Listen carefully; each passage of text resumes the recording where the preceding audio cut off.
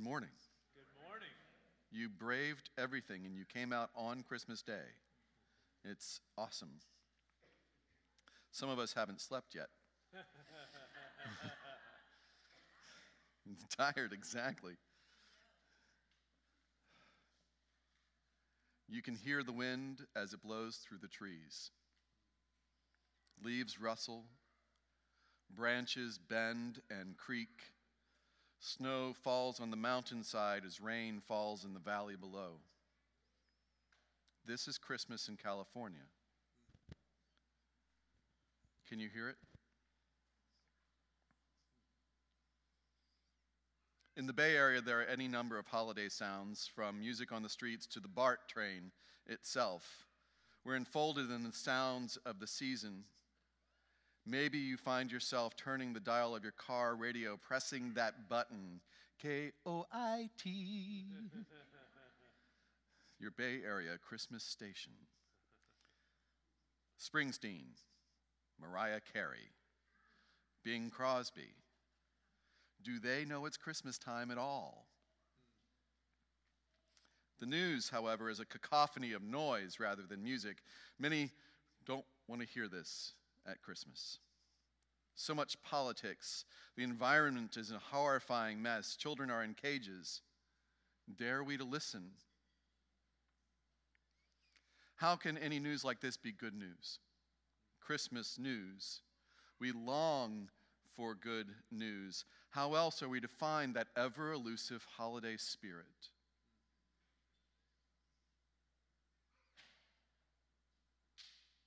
Then it occurs to me, as I listen, that I've got this Christmas thing all turned around again.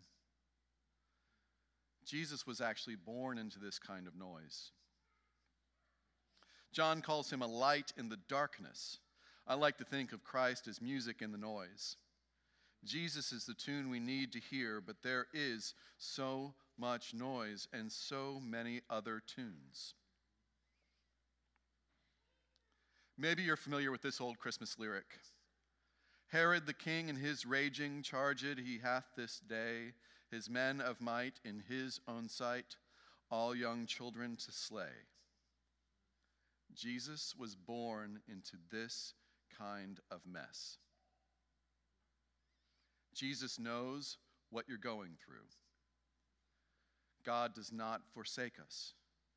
God gets involved. That's who God is, the one who is involved, Emmanuel, God with us, not standing idly by. When things get rough, God gets fleshy.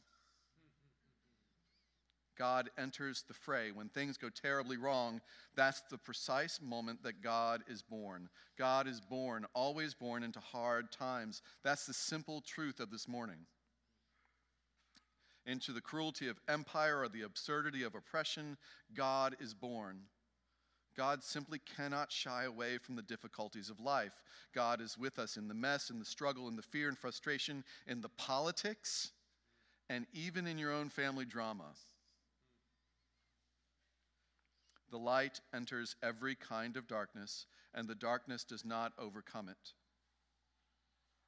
Every kind of darkness, every kind of noise, there is always music. Always a tune to hear, a tune to play, and sometimes, as we heard in our scripture reading from Hebrews this morning, those tunes change. In May of this year, my tune changed. Some of you might know this already. I know a few of you do. And for those of you who don't, well, until now, welcome to the homiletical overshare. I'm going to talk about myself for the next second or six. Last May, I suffered what is commonly known as a nervous breakdown. I'm told that this term is considered old-fashioned and inaccurate, but there it is nonetheless. It's all useful in junk. Let's call it a system crash. My OS collapsed and I could not be restored to the factory settings. Kaput. They call it anxiety and depression, bipolar type 2. It's even hard to say. Biochemistry is tricky stuff. Sometimes it breaks. I spent 3 weeks and a little over in 2 different mental rehabilitation centers. One was a triage unit belonging to the county. I don't recommend it. It's a very dark place, but still, even there was light. During those days, I found myself writing down all I could to stay awake to the light, to hear a little music. One evening, the charge nurse offered me this bit of wisdom when I was bemoaning my situation. He said to me, "Your privilege cannot save you, my brother. This disease isn't about you. It's just a disease. Truth. It shines. In the midst of the noise of all manner of suffering, there was music." Later, once I had found my way into a rehabilitation center, I found music amidst the noise in cooking and baking for the other residents. I found it in conversations with people recovering from any number of mental ailments and addictions. Each person I discovered offered their own kind of music, their own kind of light. One morning, very early, I was speaking to a woman who had arrived in the center a few days before I had. We were the early risers of the group, so we would have conversations around 5 a.m. A little pre-dawn grace is what we started to call it. She said to me, "I know you want to get back to the way it was. I know you want to get back to work, but you can't. The most important thing right now is your health. The work will come. The opportunities will come. You need to get well. The rest will happen. Have faith."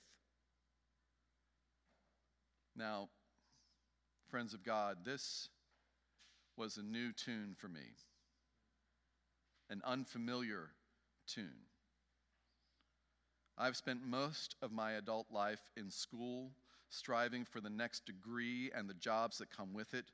2 master's degrees by 30. What the hell was I thinking? I was so proud of myself, too. And the same was true for this PhD, which still haunts me. Look at me work and struggle and strive and publish and teach, and she was telling me no, that stuff had to wait. And it might not ever return like it was. Everything is different. The tune, I learned, had to change. It was one of the longest months of my life.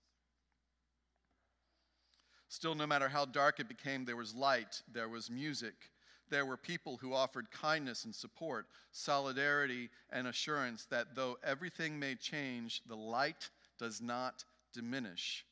The tune may change, but music never goes away. I had to learn, simply put, that I am enough. Biochemistry and all, without the degrees, without the ordination of the church, without the achievement and skills, that I am enough before all that and not because of all that. God's presence is the announcement of enough. Enough.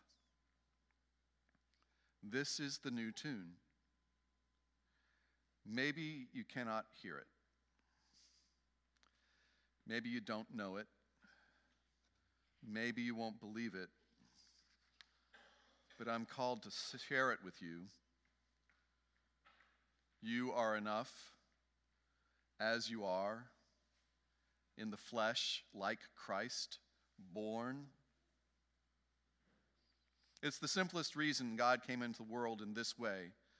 God had come again and again, prophets and teachers, and they make themselves known even today.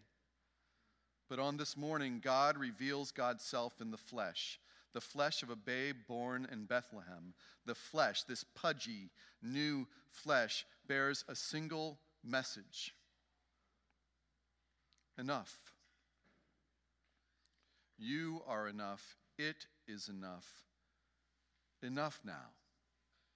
Breathe, cry, wail, Let your soul proclaim, magnify, sing, let it out and let God in. Gloria, Hosanna, Alleluia, enough. Like the Grinch, allow your heart to grow. Like Scrooge, change the way you walk in the world. Accept that dinner invitation from your annoying nephew. Take the day off. Cease the striving for salvation. Instead, rest in God. It is my belief that we hold on to too much. So much that's unnecessary, so much, as Dr. Seuss might say. We strive and we reach, we bend ourselves over backwards, tie ourselves into knots, nurse our manifold addictions, all to find out what we already know. God's presence is always the announcement of enough. None of the muchliness of this world is enough. None of it is, not nearly enough, not enough to satisfy our longings, not enough to stave off the cravings, certainly not enough to save us. Our privilege cannot save us. This is why God comes. She comes as an infant child. She comes born of a woman, a child born into exile and poverty, into some very bad news. But God is born nonetheless. God is enough. This is my new tune. I'm still learning to play it, but the music is starting to make sense to me.